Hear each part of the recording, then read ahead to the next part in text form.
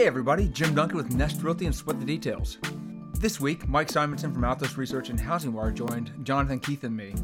We talked about markets that are on the leading edges of the housing market, inventory shifts, what data points realtors and consumers should be focusing on, where in the U.S. might be more poised for growth and balance, pricing, real estate values, and a whole lot more. Hope you enjoyed the conversation.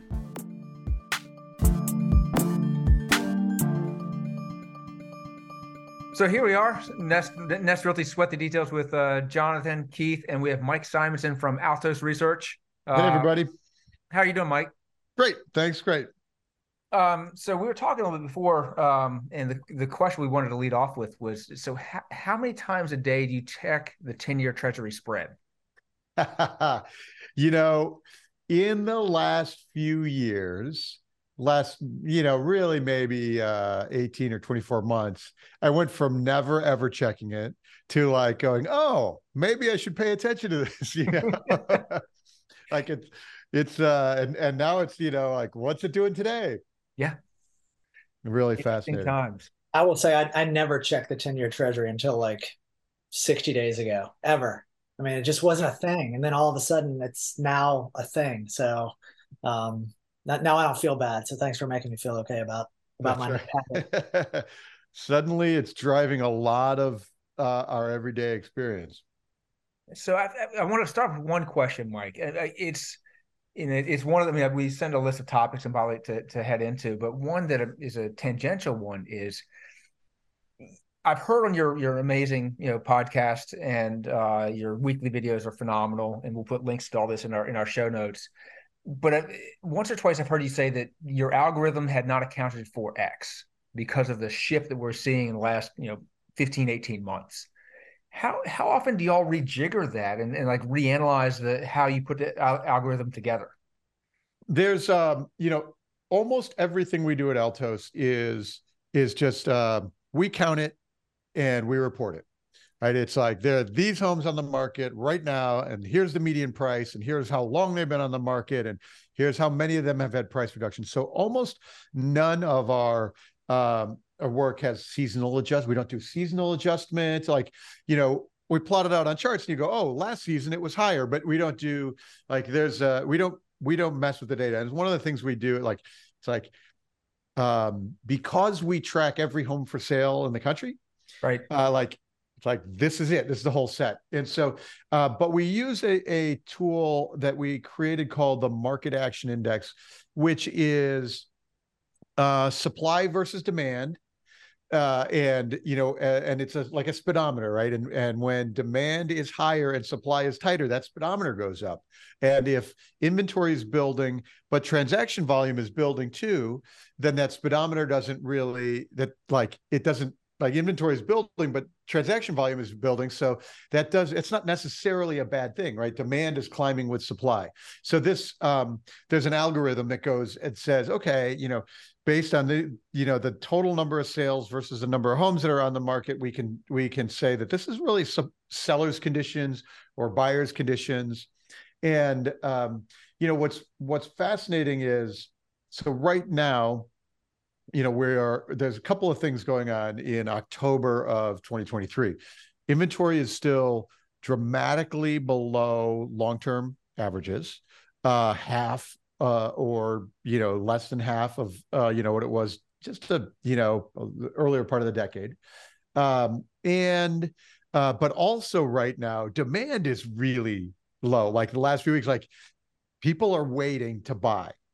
Right. And so, there's a couple of places around the country, like Austin, Texas, where inventory is like higher than it was, in the last 8-9 years. And demand is down and prices are ticking down lower and like those things. But what's interesting is that it's really been 12 years since we've had buyer's market opportunities pretty much anywhere in this country, right? We've had low rates, we've had good demographics, we've had falling inventory every year. And so, what does a buyer's market even look like anymore? It's been so long that we've seen it. So, so I sometimes get criticism, like people will say, well, right now, Austin, our number for Austin, Texas is just balanced, just barely, positive in the seller's condition. But we really haven't seen a buyer's condition since 2010. And so, right. So like that's what the algorithm is, and I'm referring to there. And are there buyer's opportunities right now? Maybe it is because you don't have any buyer competition, but in most places you also, as a buyer, don't have much selection. And so if you're a seller and you price properly, you'll still, there's still plenty of opportunity to sell your house right now. And so, although maybe this week, the buyers are waiting until next week to see what happens with rates, but like that's what that algorithm is referring to. Interesting. So I want to dig in on the Austin comment that you made. And I know that I'll tell you, and I've told all of our agents this, is I spend my mornings going on long runs, and many of my mornings are listening to you and kind of your Top of Mind podcast and Housing Wire and things like that, soaking it in. But do you see the Austins and the Boises and the Phoenix of the world, which are these kind of, you call them sometimes secondary markets, but for us being in mostly small towns, we see them as primary markets. Is this kind of the leading indicator of what's coming for the Charlottesville, Virginias, and Asheville, North Carolinas, and Wilmington, North Carolinas? Do you think this is just kind of like a canary in the coal mine?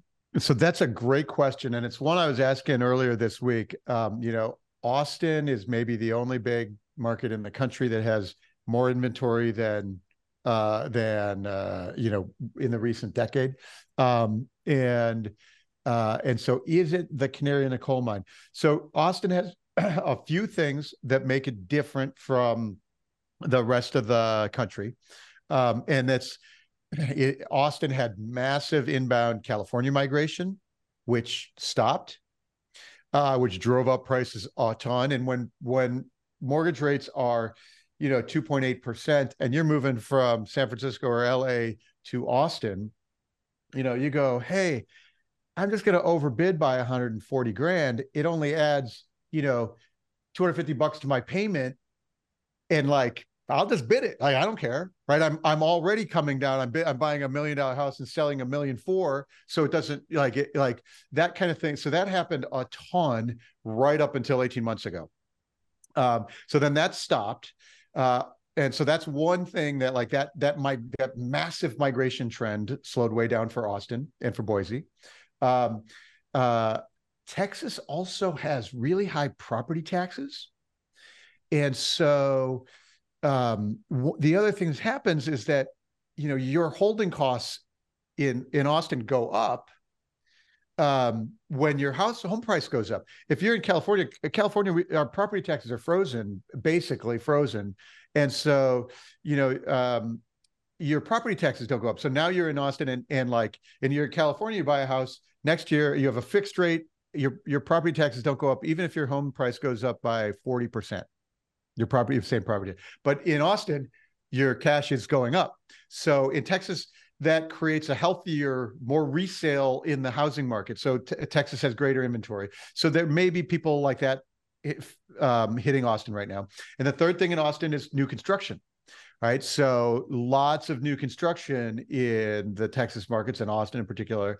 And so a lot of those are still coming to market. And so all of those are factoring in to make what I would say is I caution against using Austin as a proxy for the whole country right now.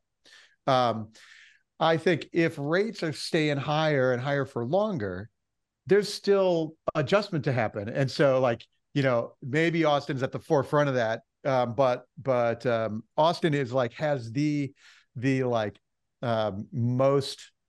the toughest collection of combination of factors against it right now. Interesting. I thought it was interesting this year, Jonathan, that so last fall markets cooled, and we could watch all the the Western boom markets slowed way down. So that was Austin, but it was Phoenix and Denver, Salt Lake and Boise, all of those slowed way down last year. And we watched that in like the price reductions on the market, right? They went from like 15% of homes on the market had price reductions to 60% in 1 year. Like that, you really see it.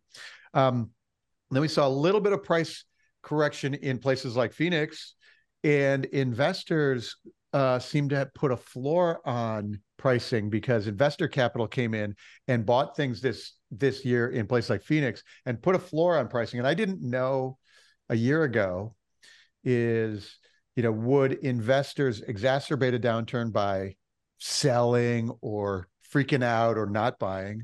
Or when prices come down, would they say, well, I've got cash, I'm just going to buy now. I haven't been able to buy in a few years. And it looks like they bought this year to keep a floor on pricing. So some of those markets, like Phoenix right now, is not as rough as Austin is right now, which is an interesting trend.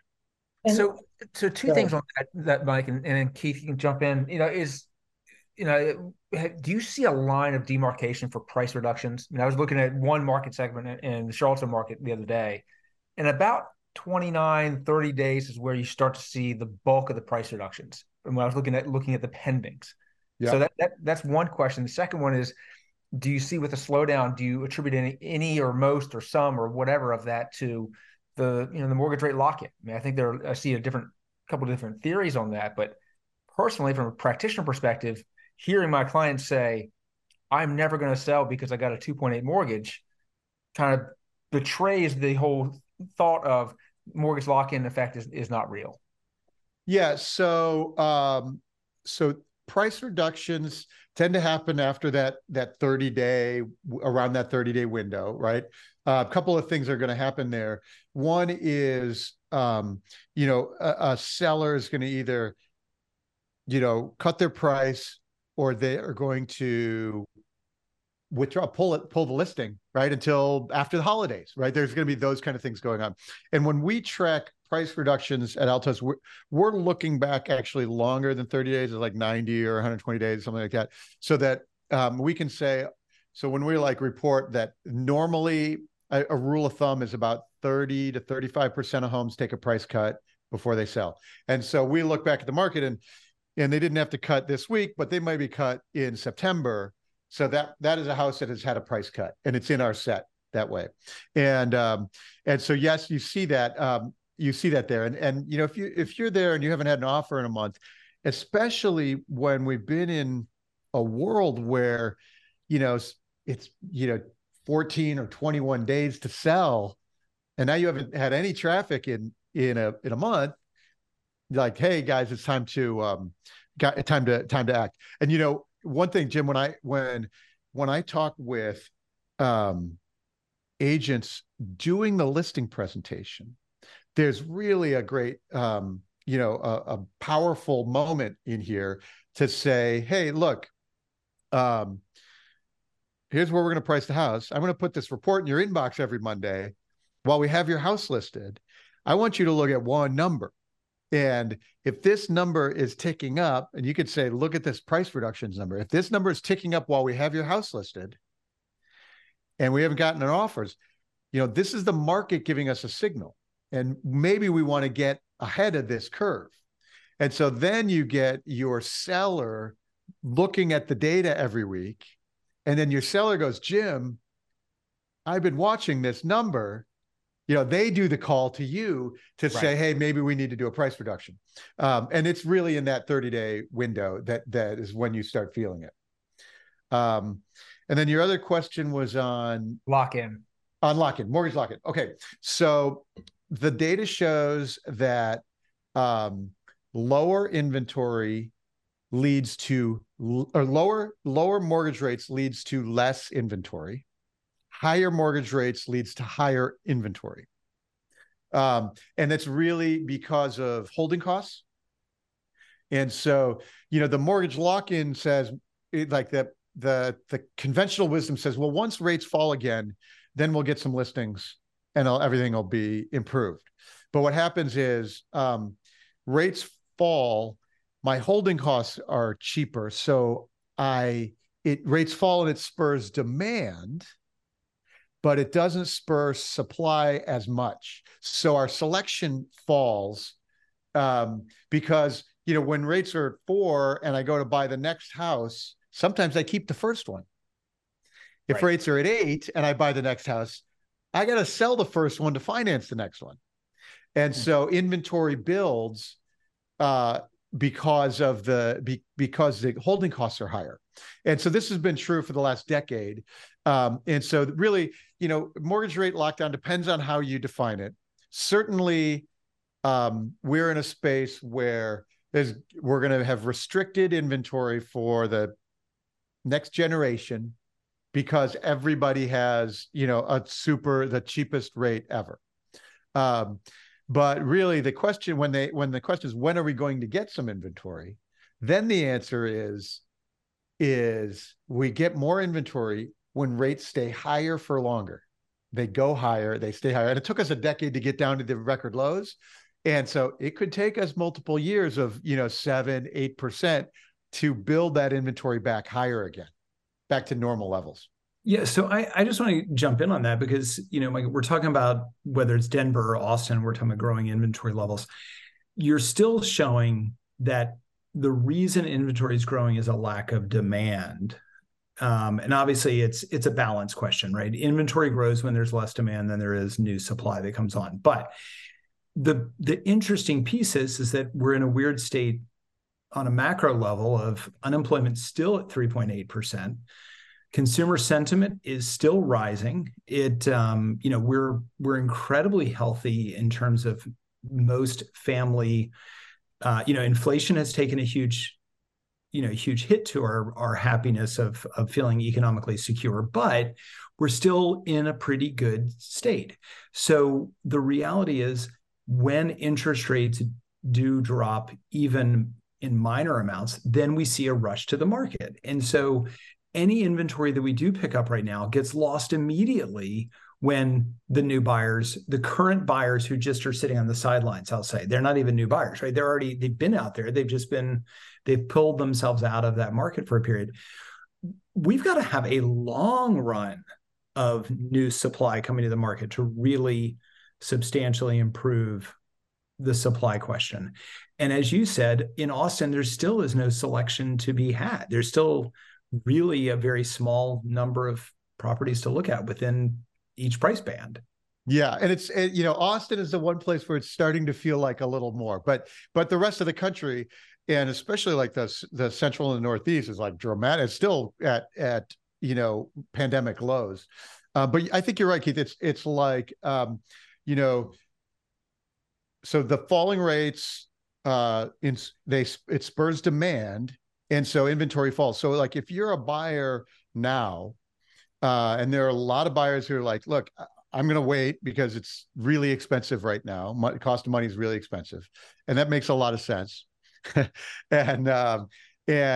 when rates, the misconception is that, hey, look, if rates fall next spring, I'll have more selection. And the challenge is that you're going to probably have less selection, more buyer competition, because everybody's waiting the same way you are. And that's really a hard thing for people to get their head around.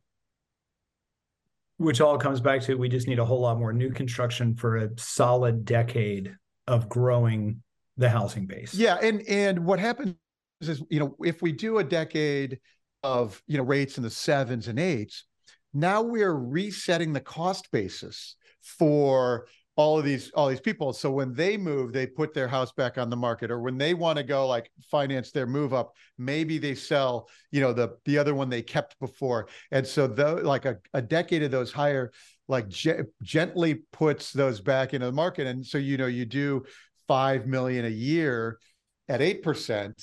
And so after a few years, now we have the cost basis for everyone is higher across the country. And there are fewer and fewer people that, want to hold on to that house forever.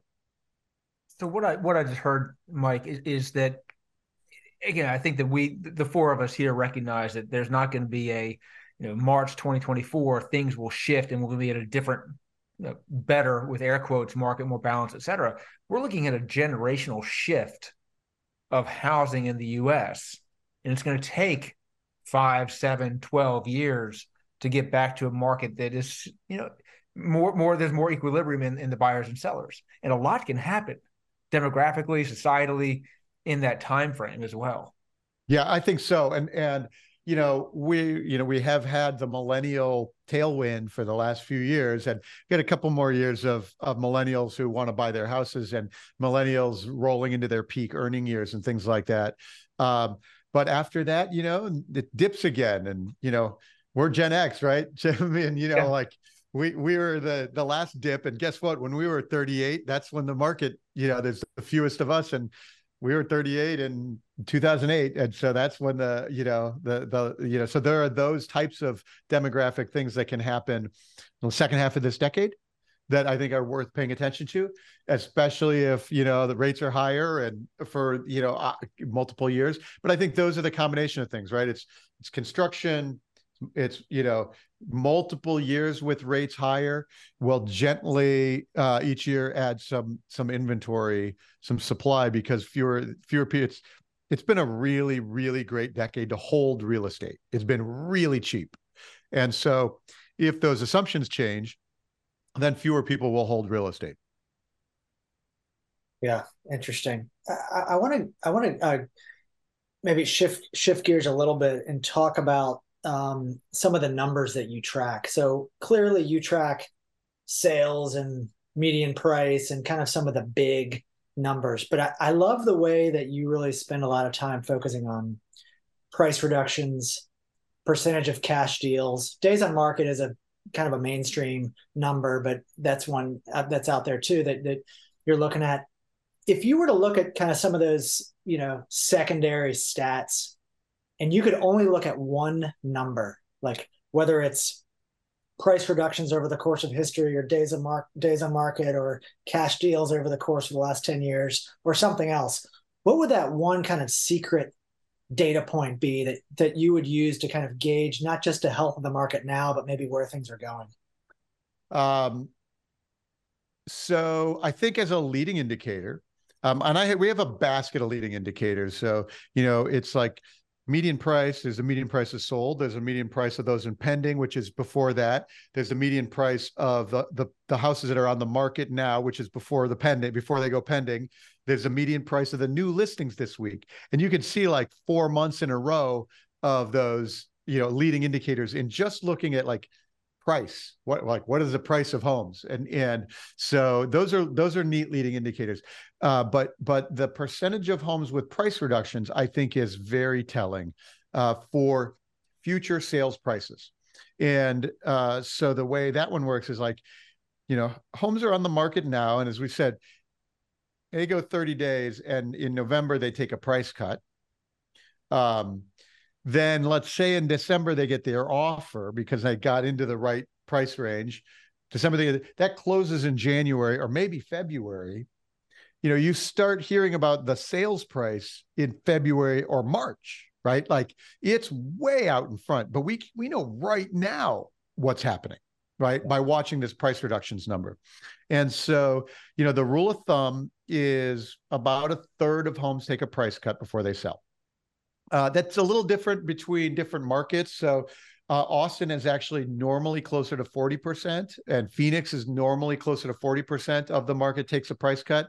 And in some of the like hot California markets, it's normally in the 20s that need a price cut because California has chronic shortage of inventory.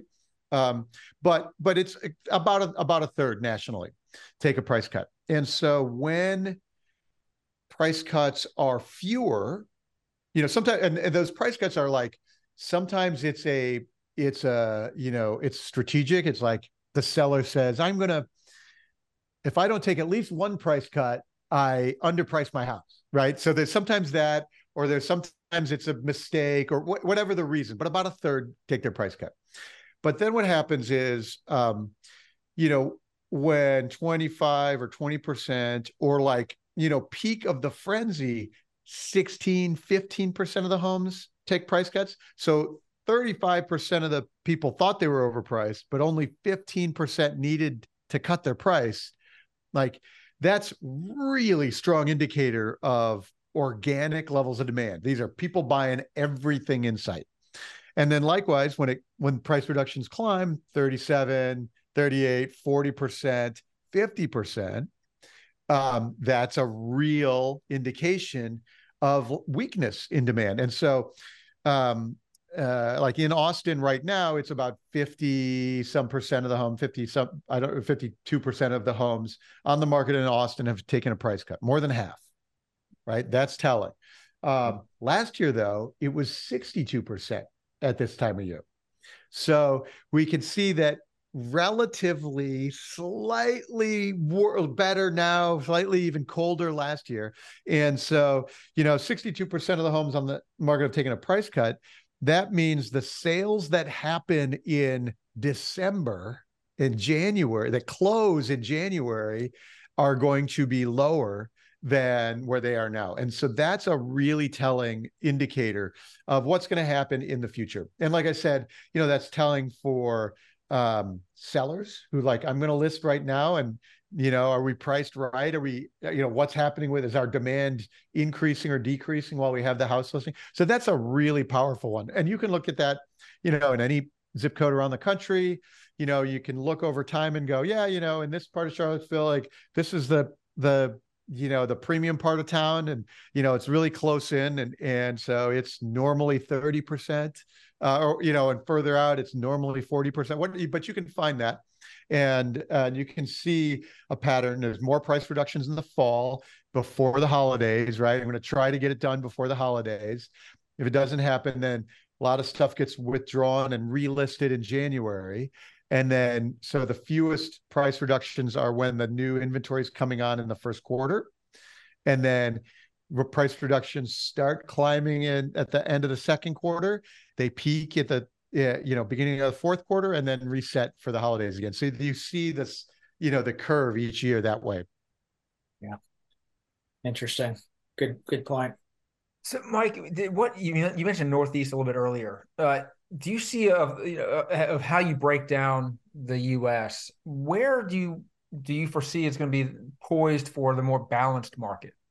Is there any segment of the country that, like, because I was listening to something the other day saying that the Midwest could be positioned well for price balance and growth, because large parts of the country are, one, vastly unaffordable, and two, may become unlivable in the next few years.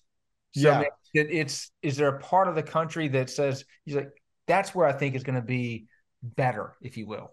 I think we can look at the data, and it was a real surprise a year ago, looking at the Midwest and Northeast, where inventory was rising across the country. Last September, we had the rate spike, right? We had a surprising rate spike, all of a sudden 7.5%, and things slowed way down.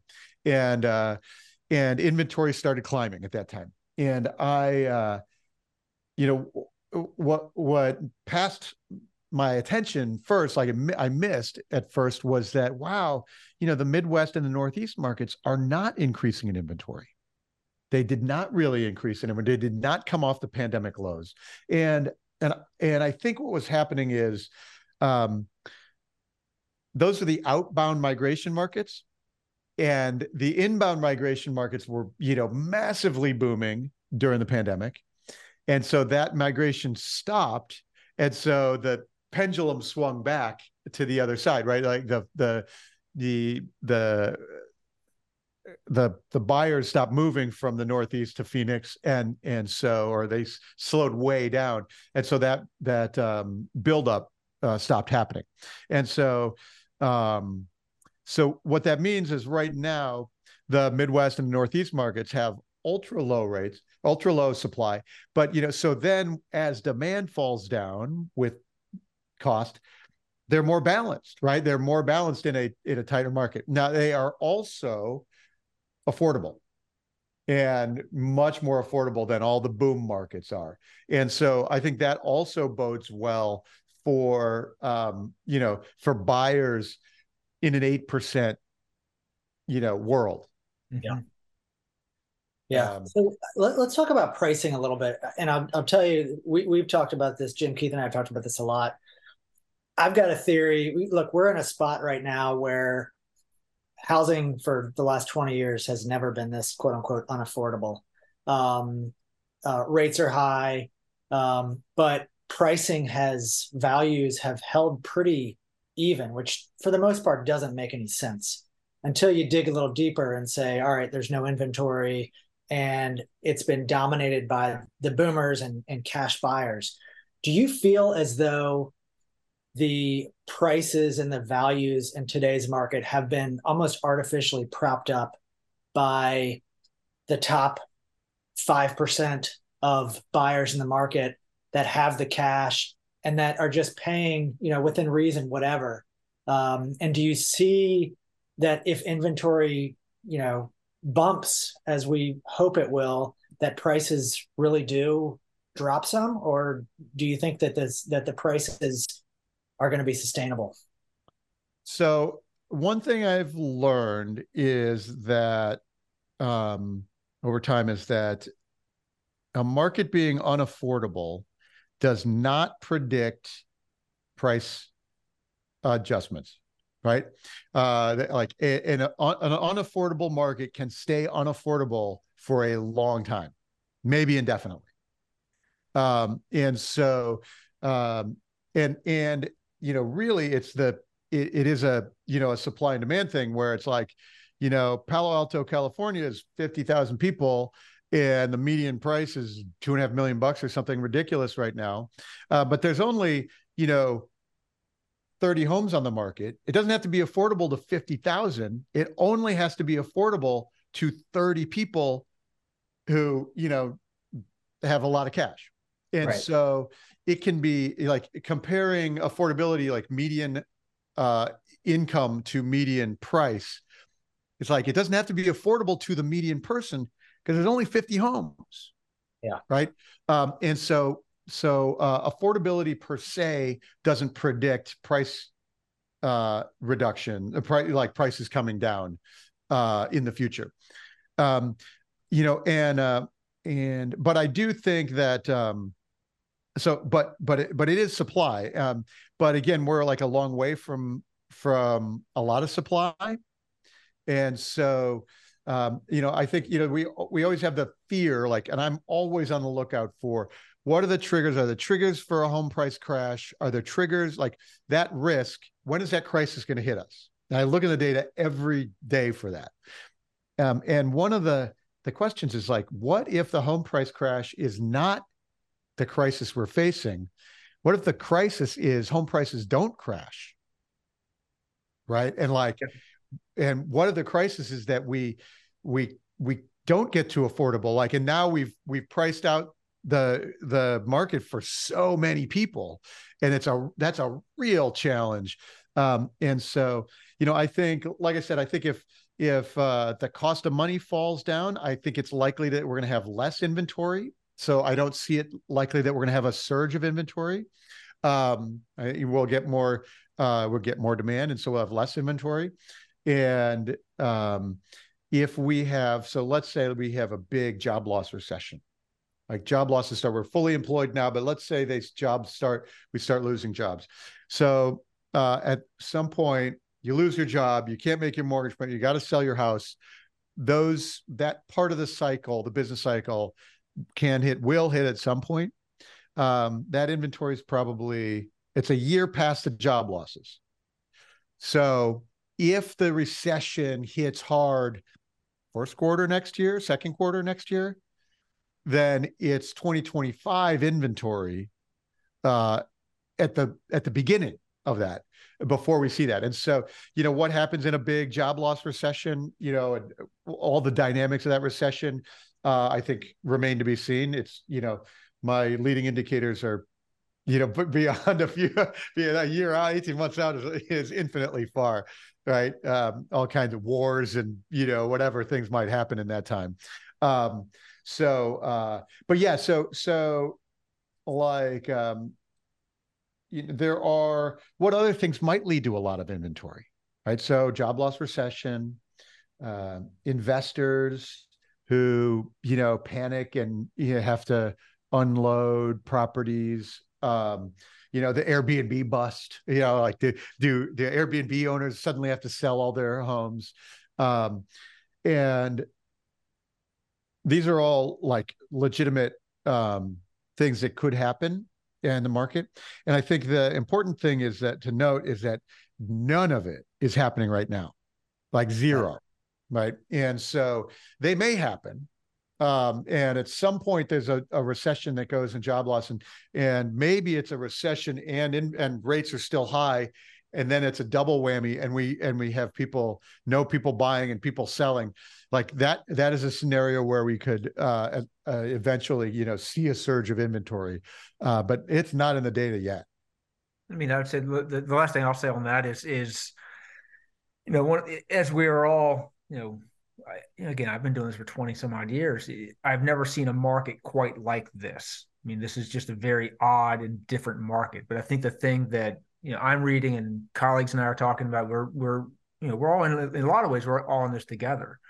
And it's the prevailing theme is control what you can control, because all the stuff that you're mentioning is, to be perfectly blunt, I can go in that dark, deep spiral of horribleness of what could happen, but it's like it doesn't do me any good. I mean, I think that it's a matter of keeping the book I read, we all probably read many years ago, talk about positive mental attitude.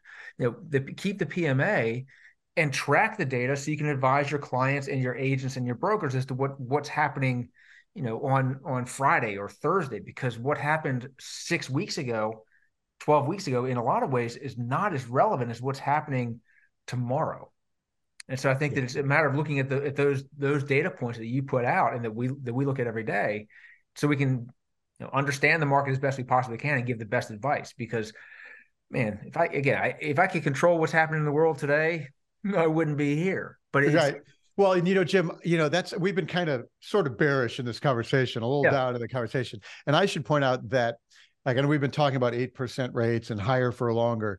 I don't predict interest rates.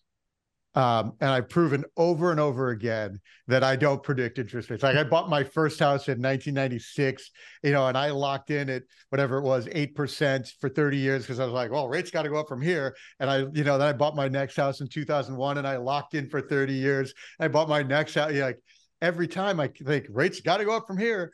Right. And so I don't have any idea where mortgage rates are going. Right. And so that is like, they could change tomorrow. There's a scenario where if we go into recession, like all of a sudden rates come way down again. And so suddenly affordability is back. And so, like there are lots of those things that are variables that happen in the future. And I don't have, and like you said, if I could predict mortgage rates, I wouldn't be in the housing data business. I'd be trading mortgage rates. Like that'd be my business, right? So there's a ton to keep our eyes out, and it's always changing. And so that's why we do we track the whole country every week. Yeah. So I will say, the interesting thing is I had a business planning meeting yesterday with an agent who was distraught because 2023 has been one of the worst years she's had in the business in terms of closed transactions. And what was interesting was that as we talked about it and we looked at what she's been doing, everything is right. She's taking all the steps that we want people to do, and she's got the farm, she's got the, everything done right. But what was fascinating was that as we looked at what her pipeline was for 2024, that the reality was right now she's looking at the strongest pipeline she's ever had in terms of people who've already reached out and said, I want to sell my house, and this is the reason I'm not selling it this year, but why June of next year makes sense, or why this. And we looked at it and I said to her, this is not a question of your year is a bad year. It's that what's happened is everybody's just putting things off for next year, but you're still developing the same business. You're still getting the same, referral sources. Everything's coming through. You're just not getting the closings happening, but the businesses are still developing and what her personal business is. And so it's fascinating to look at and think about where you're pointing the finger saying, look, we can't, Jim, to your point, you control what you can control, right? You concern yourself with what you can control. And in her case, she's done everything right, but it just hasn't closed. It's still there, and that pipeline's still there. And I think that's what we're seeing in a lot of these places as we talk about, if the interest rate comes down, suddenly buyers jump back into the market quickly. The market is pent up right now. And we definitely have all of the fundamentals elsewhere there. It's that interest rates just not cooperating. Not cooperating. And Keith, it's I think that brings up a really great point is, the shift of the marketing shift right now for agents is really about nurture. So that, those people, I'm top of mind with those people. When it happens, we're there. And an interesting thing is, like, market data is a really great nurture process because it's always fresh, right? People open those emails, everybody has an opinion, they want to know what's going on. And so, like, communicating with that, like, hey, let's plan for June. I'm going to put the report in your inbox every Monday, keep your eye on the inventory numbers. And it's funny, it's like, for a bunch of years, one of the best nurtures was like listing alerts, right? Like, hey, new listings, listing alert email comes out, but there's no new listings. So there's no listing alerts, right? So, like, but there's always market data. And so, like, those kind of things may be really things for people to think about. Well, and I will say at Nest, we have always been very focused on the long tail efforts of what our agents can do and what we as a firm do to promote and nurture that relationship. And I think you're right. This is the market where that patience is a virtue, and you've got to you continue doing what you know is necessary and what you know works to develop the relationships, because it will come back. But again, focus on what you can control, and that is not the interest rate environment. Yeah, I love that phrase right there. I think you need to have a new tagline for Altos Research. There's always market data. So that's, I like that. It's great. And look, I will tell you that what you're doing for the industry is so beneficial, and so appreciate the podcast and the data that you put out. And I know that you and your team, and it's not just you, but you and your team are putting your heart and soul into this to give, the collective realtor population great data to, like we talk at Nest, our job is to help our clients make great real estate decisions. And we can't make decisions for them, but we can work with them and collaborate with them to help them make great real estate decisions. And market data is a huge component of that. So kind of wrapping this up, this podcast is Sweat the Details. In this always, changing market that we're in, what's the one detail that you are sweating, kind of day in, day out, that you'd like to share with us? The one I'm watching right now is inventory growth in late October. It is unusual for nationally for inventory to be growing in late October.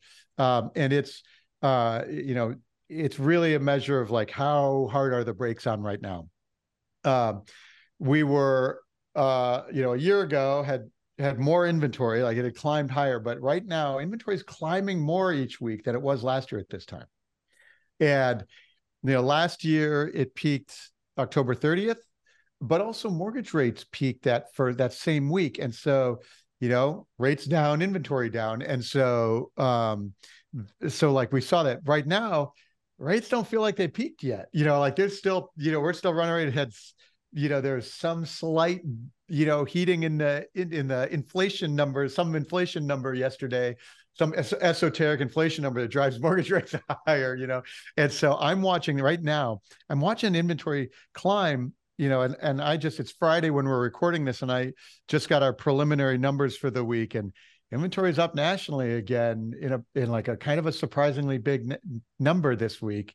And so that's the one I'm watching right now. Does it climb into November? Therefore price reductions climb? Do we get to this point? Because if we start seeing, inventory climbing in November and price reductions climbing, that implies we're going to have, home price declines in the headlines next year, right? And as of right now, we don't have those price declines in the headlines yet. We're up a couple percent year over year. For the next few months, we'll see those headlines, but that's the detail I'm watching right now. Is inventory going to climb into November? Yeah. Interesting. Yeah. Well, the media would love if there was price declines because it's like one more thing to like latch onto to, to Yeah. keep going. So, hey, I thanks so tweeted much. yesterday. I tweeted the other day. An appraiser in Sacramento is Sac Appraiser on Twitter. Like he does Sacramento data, and he did out September numbers, and I noticed that the short sales in the whole million population of Sacramento, it doubled in the year. It went from 1 to 2 short sales last year to this year. And so my tweet headline was, short sales up 100% in Sacramento over last year. And then and I was joking, of course. And then I saw a headline on this morning somewhere on some site: foreclosure inventory is surging, and I was like, oh my god, the headline. That's the context behind it. I'll say one more thing. I saw an article recently about Chick-fil-A drive-throughs, about how they were the slowest drive-throughs in all the top 10. They were the slowest. Well, do you want to know why? They have 4 times as many cars, right? You got to like drill down and understand why the data. So so you're not just bringing the data, but you're bringing context to the data, and we appreciate that. Thank you very much, Jim. Awesome. Mike, thanks a bunch. It's always Thanks, awesome. Mike. All right, guys. Really appreciate it. Thank you. Appreciate it.